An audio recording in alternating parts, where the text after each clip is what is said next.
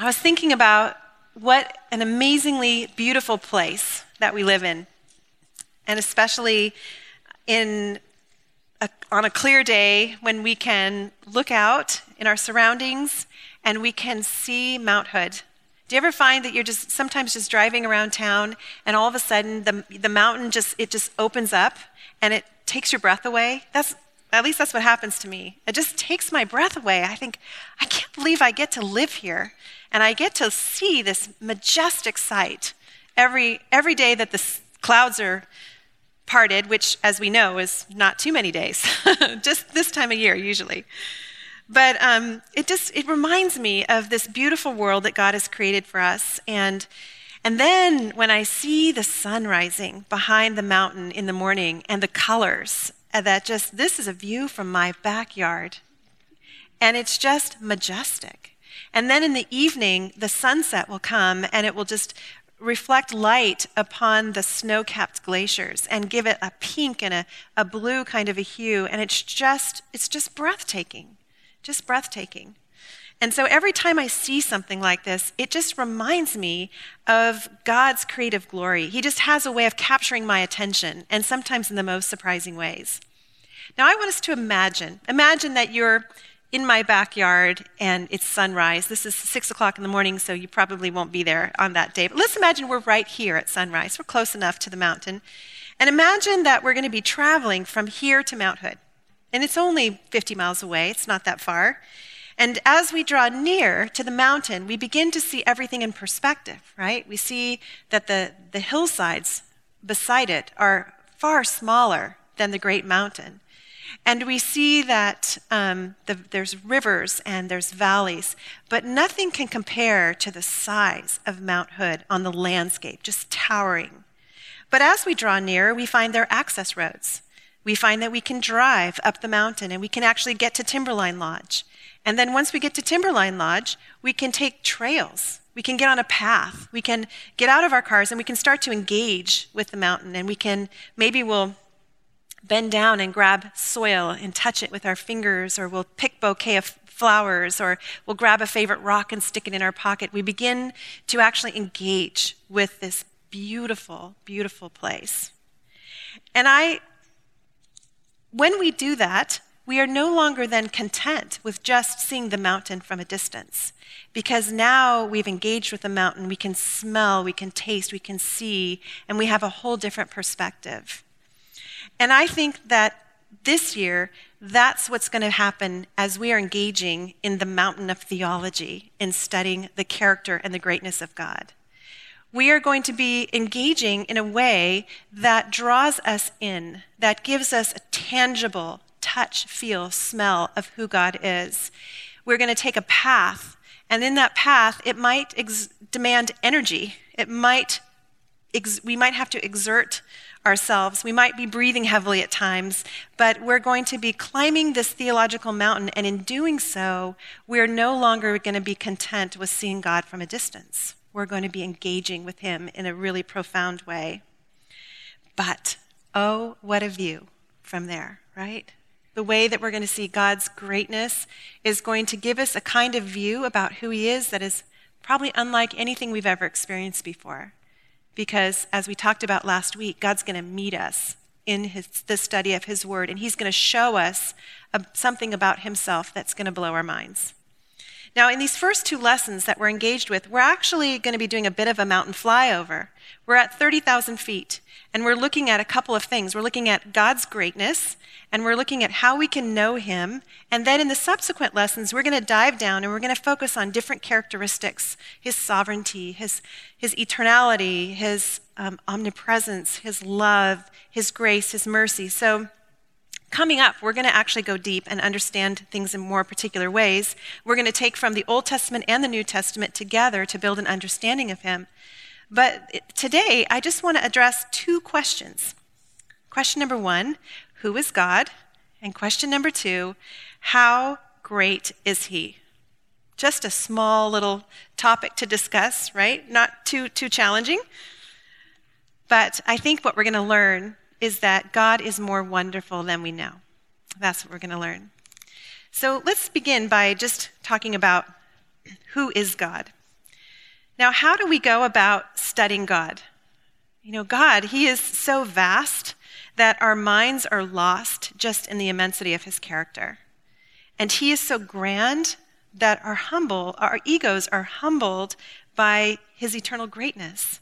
How can we study God? It's one thing if we were going to wrestle with a math problem or if we were going to ponder a science experiment. In those areas, there would be some determined answer. We could engage in the struggle and come to a complete understanding of how to resolve that conflict or that discovery. But when we're talking about God, we're talking about knowing the greatness of God, how do we possibly wrap our minds around this subject? It's a subject that we can barely even begin to understand. In fact, that's what the Bible tells us. If we go to Isaiah 55, verse 8, God tells us, "For my thoughts are not your thoughts, neither are your ways my ways, declares the Lord. For as the heavens are higher than the earth, so are my ways higher than your ways, and my thoughts than your thoughts." Did you know that actually studying the Bible will enlarge your thinking and expand your intellect? C.H. Spurgeon spoke about this. He said, "Nothing will so enlarge the intellect, nothing so magnify the whole soul of man, as a devout, earnest, continued investigation of the great subject of the deity." But then he also understood that more than just enlarging our thinking, I say it's a great way to ward off Alzheimer's, but in more than just that, Spurgeon understood how it impacts the heart as well. And because he said this, he said, "I know nothing which can so comfort the soul, so calm the swelling billows of sorrow and grief, so speak peace into the winds of trial, as a devout musing upon the subject of the Godhead." We just don't talk like that anymore, do we? I love the way our forefathers used to speak of God. So theology is what we're doing. We're studying God. That's what theology is. It's the study of God. And we're embarking on a journey to know him. We're going to look at Scripture to discover who he is. But in the process, we're also going to know how knowing him really affects our own lives, how we are changed in the process of knowing him. And that begins, on a journey of knowing him today, and it continues throughout eternity when one day we see him face to face. Now, before we begin, there's some things that we need to know about God before we begin our study of knowing him. There are 5 things that I want to share with you, things that we need to understand about him. First of all, we need to know that God is communicative, that he has spoken to mankind, and the Bible is his personal revelation of truth and wisdom to us. He speaks to us. He's given us the Bible. It's the way that we're invited to know him. When I was a young girl, I believed in God's existence. I grew up going to a church every Sunday. My mom prayed with me at night. She read stories to me about the Bible. I believed that he existed. There was no question about that. But the stories that I learned, of course, were the children's stories of Noah's Ark and stories of the Tower of Babel and all of those great, great stories that I remember.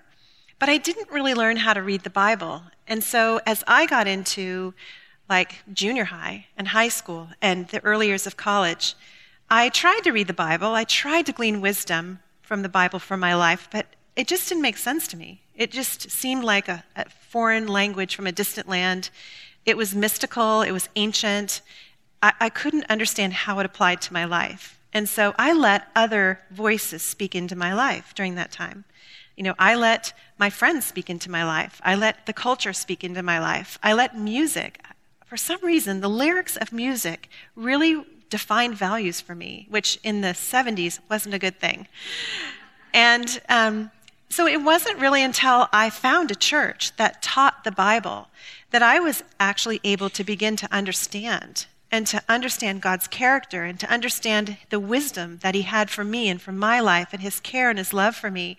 And it's really why I'm so passionate about women, especially, understanding God's word and understanding it in context and understanding how it applies to our lives. It's my heartbeat that we understand what he has to say, because he has so much to say about who we are and about who he is and how we can live our lives following him. And so we just have to know that it's not enough just to understand that he exists and to have the sense that he is in the universe somewhere far and away, we have to understand that he's communicative, and he's given us his word, a living word, and it has a message for us every day as we open and engage in his word with him. He wants to speak into our lives, and we need his perspective as we're seeking to live life in a broken world where there's sin and evil all around us. We need to have our center on him. Now, the number 2 thing is that God is Lord and King. He is Lord and King over the world. He rules all things for his glory. His perfection is displayed in all that he does in order that we might worship and adore him. I actually think God probably delights in blowing our minds. I think he gets a thrill when he creates something so dazzling that it takes our breath away. Even when the clouds part and Mount Hood stands in all its glory, and he knows that we're going to look and worship him and say, thank you, God, for this world we live in, I think that thrills his heart. Sometimes I wonder if he isn't in heaven going, oh, angels, watch this. And then he speaks something just amazing into creation, and everybody celebrates. Because that's who God is. He is creator, and he's creative in his nature. He makes masterpieces that are brilliant beyond belief. You know, have any of you ever seen the Northern Lights up close and personal? Well, when I was in my 20s, I was driving late at night in Montana from a place called Virginia City, which is a ghost town, so to speak. And they had a play, and I was with a friend, and it was black as night. And I was driving 50 miles home, and I had to go on a 2-lane road over a mountain pass. And all I could see were the stars. It was a very quiet backroads experience. And all of a sudden, I saw the Northern Lights. But it wasn't like the Northern Lights were from a distance. It wasn't like looking over on the horizon and seeing the colors of the Northern Lights. It was that the Northern Lights were right above my head. It was amazing. I found a picture that's probably as close to what I experienced for you to see. And go to the next one, because this is what I saw. I laid a blanket on the ground with my friend. We just had to stop. We had to pull over. We laid blankets on the ground, and we looked up in the sky, and it was as if, with these refracted colors of light just streaming, making waves, the sensation was as if you were just propelling through space, and the stars were flashing you like this, and they were brilliant colors. And to this day, it's the most spectacular display of God's creative glory I have ever seen. Unbelievable. I've never seen anything like it. Those are the things where God reminds me he is Lord and King of the whole earth, and he is an amazing, amazing designer of beauty and creativity. Well, the third thing is that God is also Savior. He is a sovereign and loving Father, and he actively rescues believers in Jesus Christ from the guilt and power of sin and adopts them as children into his family and blesses his children. That's who he is. And we're going to talk a lot more about Jesus next week, so I'm going to let that rest for you to think about and go on to number 4. Number 4 is that God is triune. God is 3 persons. He is Father, Son, and Holy Spirit, and the 3 persons work as in different functions, but with one purpose. Now, the idea of God being 3 in 1 is very perplexing, isn't it? I mean, how do we only know life as one single person. And so how do we think about God as 3 in 1, Father, Son, and Holy Spirit? No one, I don't think, ever really understands the Trinity. And why would we expect to? This is talking about the innermost nature of who God is. But the Bible tells us that God is 3 persons. There's God the Father, God the Son, and God the Holy Spirit. So the best we can do is try to understand who he is and not make distortions along the way by adding our own thoughts. But the thing that we need to know is that each of the entities of the triune God are called persons, and we need to know that both the Lord Jesus Christ and the Holy Spirit are every bit as much God as God the Father. And we need to remember that, especially this year, because we're doing a study on how great is God, our God.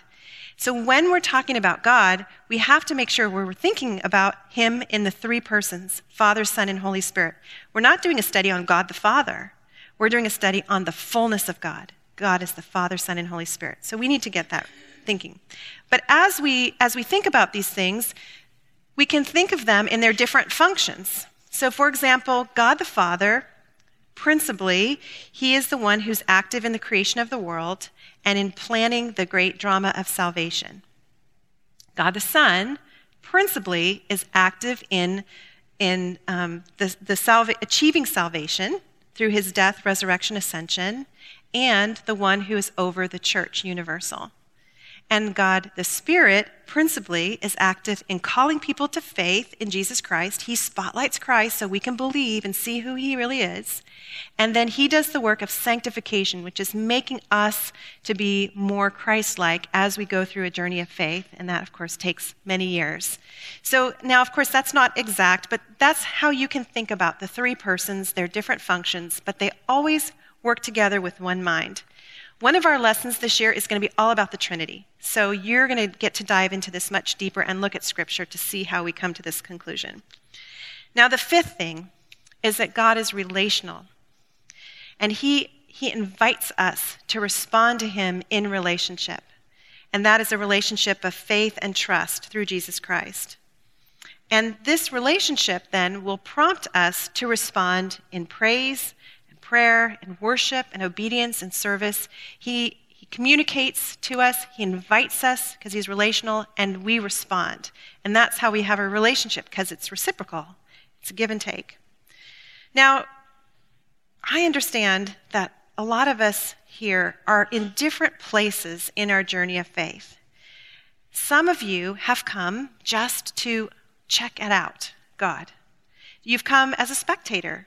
You're listening and you're trying to discern, do I agree with what the Bible says? Do I want to know God in a deeper way?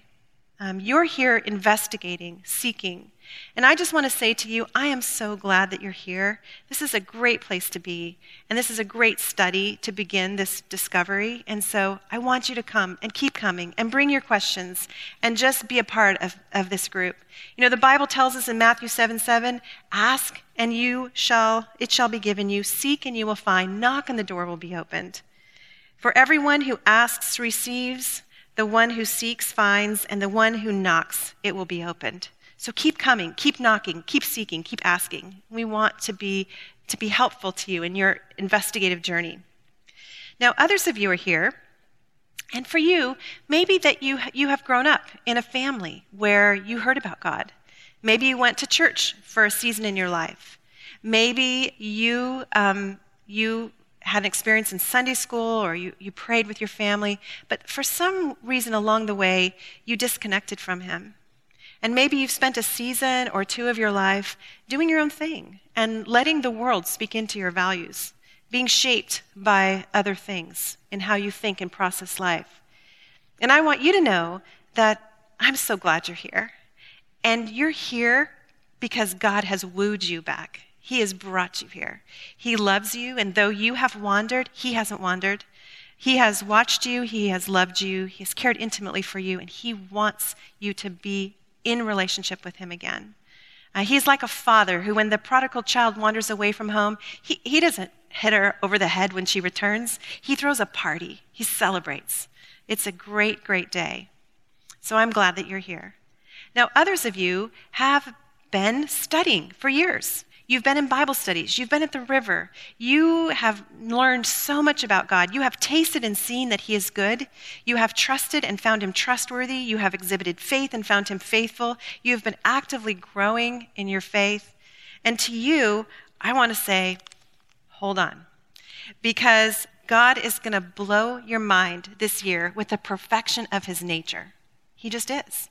And to you, I think he's going to say, oh, child, watch this. And he's going to reveal something about himself that is going to dazzle you. And so I'm excited for this journey that we're on. But what I want to say is we're all on a journey. There is no coming to the end of the journey. We're all somewhere along the line of our journey, and maybe we've taken a few steps back and a few steps forward, but it's a journey of growth and of learning and of discovery and of applying and of responding and communicating, relating with God. And so we're all in different places. I'm on a journey as discovery right along with you. And so be encouraged that this We're in a process together of experiencing God. Now, how do we answer the question, who is God? It's such a huge question. Let me give you an answer that I got from the Westminster Catechism, because I'm not smart enough to think of an answer by myself on a topic so big. But it's this: God is a spirit, infinite, eternal, and unchangeable in his being, wisdom, power, holiness, justice, goodness, and truth. It's actually written in the first page of your book for this lesson, so if you didn't write it down, it's okay, you've got it. But it's from the Westminster Catechism, and I think it's such a good definition. Basically, there's no one like God. Who is he? He is holy unto himself. There is no one like him. But would you reflect in this beginning lesson on your spiritual journey? Where are you in the journey? How well do you feel that you know God? Are you book smart, meaning that you've studied a lot and you have a lot of knowledge in your head? You can answer every Bible trivia question. But maybe you're not street smart. Maybe you haven't fleshed that out into applying it to your daily life and living in light of the truth that you know. Or maybe you're street smart. You have had a great opportunity in your life to exercise faith in really hard places, but you're not book smart. You don't really know what the Bible has to say about who God is or about who you are. Or maybe you're both, or maybe you're neither, but no matter where you are, let's get on the trail together and make a determination that we're going to climb the mountain together and we're going to grow. We're going to see a view we've never seen before. We're not going to be distant from God. We're going to be engaged with him in this journey. So I would like you to think about, how would you like to grow in your knowledge of God this year? And then would you pray this week that God will show you himself in this way, that he'll open your eyes for you to see him just the way you desire to know him. Now, here's the next question. How great is God? That's a big question. Well, thankfully, creation declares his greatness, which we just have talked about. I love that. I don't know how many of you go to River West as your church home, but Pastor Guy this week talked about Genesis 1. And I love that the Holy Spirit moves in such a way that he's talking about the same thing that we're talking about, in essence, the greatness of God. And one of the things he shared this week was he shared about the heavens and the stars and how God's greatness is seen in our world around us, especially at night when the stars are shining. And he talked about how, to the naked eye, we can only see 2,500 stars. But actually, in the Milky Way that we're looking up into, there are 80 million more stars than we can see. And beyond that, there are 200 million more galaxies that have so far been discovered. That's unbelievable. It's so vast. There's no end to this creation that God has made. But I love that David, whom we studied a couple of years ago, he was able to discern the greatness of God by looking into the sky without having any of this scientific data. He was just able to look and see and know how magnificent God was. He wrote about it in Psalm 8. He said, "When I look at your heavens, the work of your fingers, the moon and the stars which you have set in place, what is man that you are mindful of him? And the Son of Man that you care for him? O Lord, our Lord, how majestic is your name in all the earth." You know, God's greatness is evidenced throughout all of the earth. Can you think about where you see God's greatness beside just in the universe? You know, I think about the power of the waves that crash on the shore, and then I think about all of the creatures of the sea that are underneath. Are any of you scuba divers? And you've seen under the ocean, like the amazing creativity of life underneath the ocean. I've not seen it, but my husband's a scuba diver, and he just tells me how much I would love it. You know, or I think about the power in a storm that covers over the earth, just even the destructive power of the world. Earthquakes, and this morning, one of our leaders said that she was on the road driving from Seattle to Portland when Mount St. Helens blew, not knowing actually if she was going to live because it was so massive. And to experience that, you know, to be so close to that. You know, or you think about the numbers of species that exist, you know, the fine detail of bugs and spiders and fish and, just all of that. But then you think about the human body. You think about the ability of the human body to even heal. Think about livers can regenerate and cells can be renewed and the body can heal. I mean, it's just, for any of us who've had babies, just even a human life being born out of our bodies, it's just mind-boggling. It's so astounding, God's creative glory. In fact, in Psalm 83:18, the psalmist said, "You alone, whose name is the Lord, are the most high over all the earth." There is no one higher than God, who's created such an amazing world. So creation declares God's greatness, but also God's people declare his greatness. The psalmist in Psalm 145 said, "I will extol you, my God and King, and bless your name forever and ever. Every day I will bless you and praise your name forever and ever. Great is the Lord and greatly to be praised, and his greatness is unsearchable." And then Psalm 150 says, "Praise the Lord, praise God in his sanctuary, praise him in the mighty heavens, praise him for his mighty deeds, praise him according to his excellent greatness." So while we can understand that God is great and worthy of our praise, here's the truth. God is incomprehensible. He just is. It's impossible to fully know God. We will never be able to grasp the fullness of his greatness. But what we can do is we can study the revelation of Scripture, which he has given to us to invite us to know him. And when we do that under the inspiration of the Holy Spirit, we get a glimpse of his greatness, just a glimpse.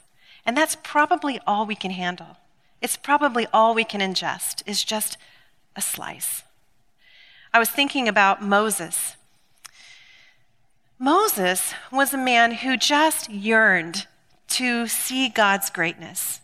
He had a relationship with God. He understood that God was communicable. He understood that God was relational.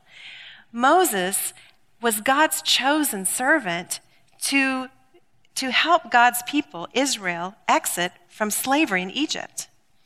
Moses had heard God speak, and Moses had spoken to him in return. And Moses had seen amazing and powerful things. The plagues that fell upon Egypt were mind-blowing miracles. And then the crossing of the Red Sea on dry land, a mind-blowing miracle. He had seen so much of God's majestic power and creative glory. But he wanted more. He wanted to see him face to face. He wanted to just tangibly witness the greatness of God in a different way. So on a different mountain, Mount Sinai, Moses met with God. And in Exodus 33, Moses said to God, he said, "Please show me your glory." And God replied, "I will make my goodness pass before you and will proclaim my name, the Lord, but you cannot see my face, for man shall not see me and live. Behold," he said, "there is a place by me where you shall stand on the rock. And while my glory passes by, I will put you in a cleft of the rock, and I will cover you with my hand until I have passed by. And then I will take away my hand, and you shall see my back, but my face you shall not be seen." Now this is Moses. This is a man that the Bible says the Lord used to speak to Moses as a friend speaks to a friend. This is the kind of intimate relationship that they had. But Moses could not see the fullness of God and live because God is just too wonderful to behold. He couldn't see him and live. That's how wonderful he is. So even though we will never know God in his fullness, and even though we'll never comprehend really the full breadth of who he is because he is just incomprehensible, we will see glimpses of him because he's revealed himself to us in Scripture. He's revealed himself to us in creation. He's revealed himself through his people, through the history of his people. He's revealed himself to us through his son, Jesus. And so as we put all of this together, we get a glimpse of God in a way that's compelling, enough to know how much he loves us, to know his character, to know his intimate care for us as a father, to trust in his plan for the world, to trust in his plan for our lives. It's everything we need to know about him, but it's only a sliver of who he truly is in the fullness of himself. It's enough to know how great he is. Now, Scripture actually describes God as wonderful. He's wonderful. And I was looking up the word wonderful, and the word actually means arouses wonder. Doesn't that speak of God to you? That he just arouses wonder. It means astonishing, amazing, excellent, marvelous, words that describe God. As we go through Scripture, we see things like his name is wonderful, his deeds are wonderful, his testimonies and his words are wonderful, his counsel is wonderful, his plans are wonderful. So we see all these things in Scripture that describe him as wonderful. But how do we quantify wonderful? Wonderful is one of those, it's like great. It's one of those obscure words where how do you actually quantify? How wonderful is he? How great is he? How do we wrap our minds around that? Well, I want to just give you 3 things that I think are how we know how wonderful he is. The first one is it's what he knows makes him wonderful. The second is what he does make him wonderful. And the third is who he is makes him wonderful. What does God know? Well, what do we know? I think about our smartphones. We have access to the internet. Anything that you want to know, all you have to do is pull out your smartphone, go to the internet. Anything known to man can be accessed by you at any moment in time, and yet it's only a fraction of what God's knowledge is. Only a sliver.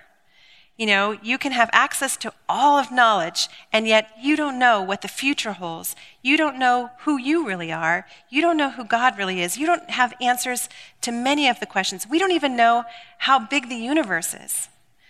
Just a few years ago, we thought the planet was flat. That's how much we don't know. We don't even know what we don't know, right? We're constantly discovering new and marvelous things, and every time we do, we're astounded.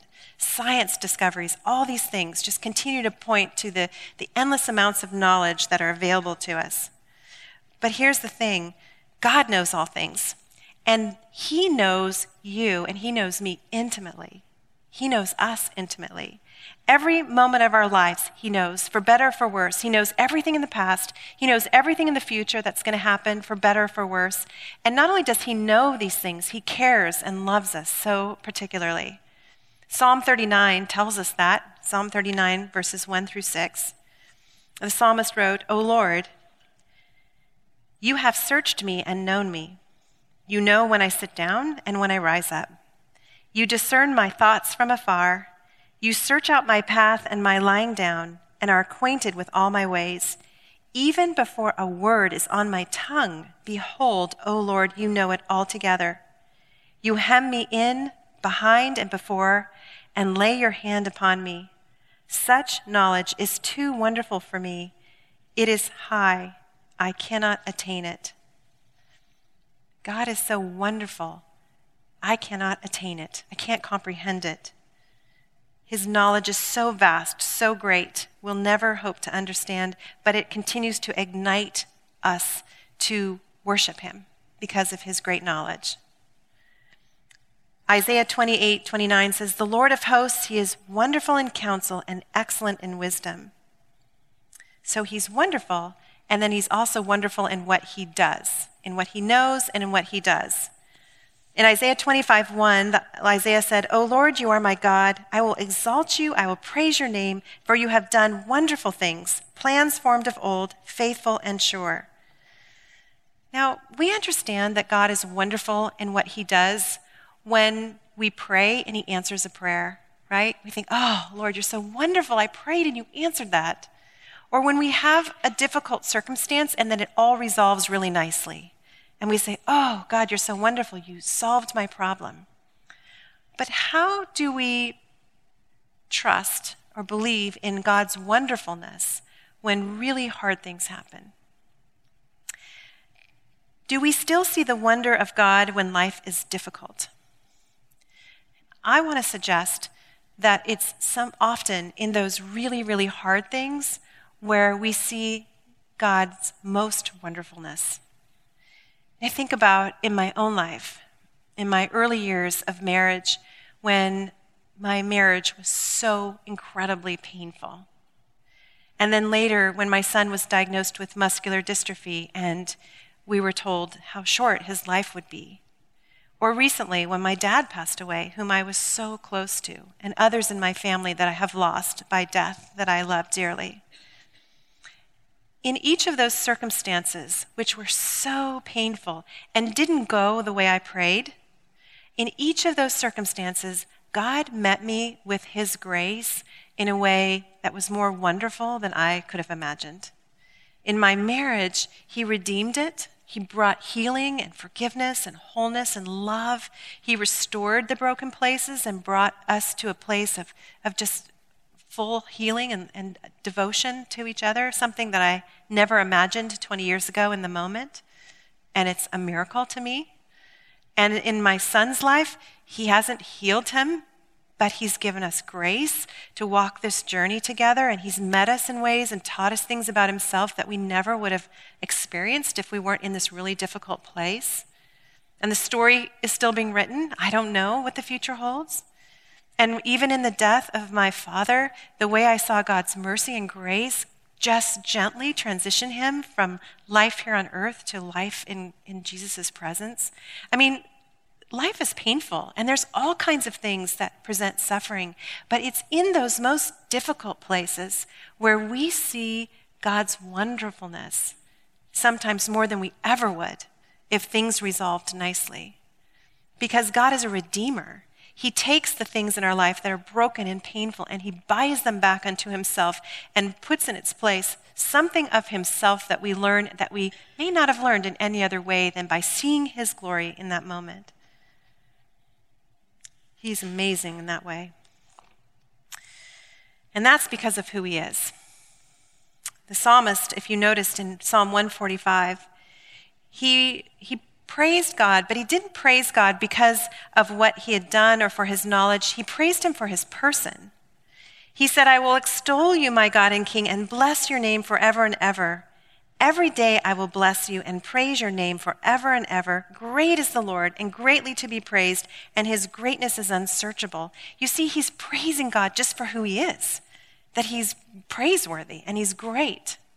And the thing about God, unlike man, is that God is incorruptible. He is incorruptible. You know, everything we know in life is undergoing corruption. Everything. Sin corrupts everything. Decay corrupts everything. Okay, our bodies are experiencing corruption, are they not? We're getting weak. Our bodies are aging. It's the process of life. And our homes and our cars are experiencing corruption. This is why we repair them and fix them and paint them and clean them and try to keep them going. And our minds are undergoing corruption. We're exposed to things in our world that we wish we weren't exposed to, or stories of evil we wish we didn't know, or things we see, pornographic or things on TV that taint our thinking. We're exposed to so much. The world is corruptible, but God isn't corruptible. Even the planet is corruptible, decaying and deteriorating with pollution. But God is great because he is incorruptible. He is holy. He is set apart. He is separate from all things that are wasting away. He's eternal. He's completely separate from sin. But oh, praise God, he is not separate from sinners. Because he has made a way through his son, Jesus Christ, for unholy people to be forgiven and welcomed into a relationship with a holy God. And that's amazing. That's wonderful. He's personal, he's communicative, he's relational. Back to the mountain where Moses was stuck in the cleft of the rock, where we just left him a few minutes ago. God didn't reveal himself to Moses by sight. He revealed himself to Moses by words. He said, you can't see me, but then as he passed by Moses, he told Moses who he was. He gave Moses a list of his characteristics. He gave him his word. Now, his word is what we have in Scripture. It's how he reveals himself to us now today as we look at Scripture, and God, by the power of his Holy Spirit, opens our eyes to see him for who he is using words. And that's the same way in which he revealed himself. That's how Moses saw God in that moment, was through words. Listen to what God said to Moses. Exodus 34, the Lord descended in the cloud and stood with him there and proclaimed the name of the Lord. The Lord passed before him and proclaimed, the Lord, a God merciful and gracious, slow to anger and abounding in steadfast love and faithfulness, keeping steadfast love for thousands, forgiving iniquity and transgression and sin. But who will by no means clear the guilty, visiting the iniquity of the fathers on the children and the children's children to the third and fourth generation. And Moses quickly bowed his head toward the earth and worshiped. Moses' response was to exalt God in worship. It was the only reasonable response to God's description of himself. The point is that God is incomparable in his greatness. No one can compare to him. No one can. No one is greater in position than God. No one is greater in power than God. God is above all, Father, Son, and Holy Spirit. So how does that impact us? What difference does that make to us? I think in our world today, there's a question that our culture is asking over and over and over again. The question is, who am I? What is man? Who are we? And there's thousands of books that have been written on the subject of identity. In fact, it's a question that I hear a lot of women ask. What's my identity? Who am I in Christ? But I think the problem is with our culture is that we're looking at life through the wrong end of the telescope.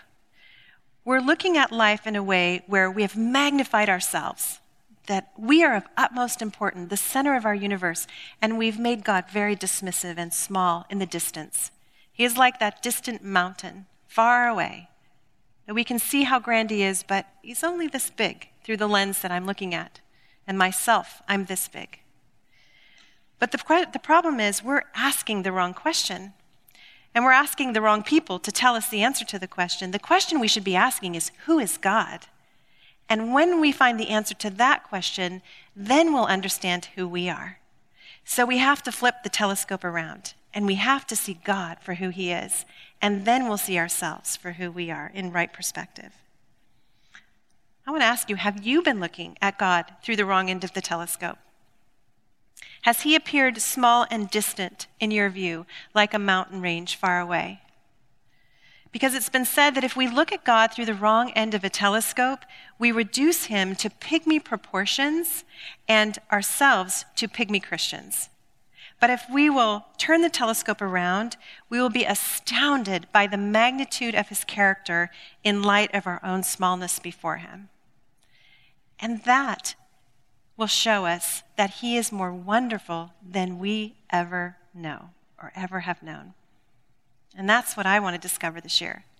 Just how wonderful is he? Can I pray for us before we go out into groups? Father, we can barely wrap our minds around who you are, and I'm so grateful that still in the midst of your incomprehensible person, you are so present and relational and communicative to us. You have revealed yourself to us through your word, through your spirit, through your son Jesus.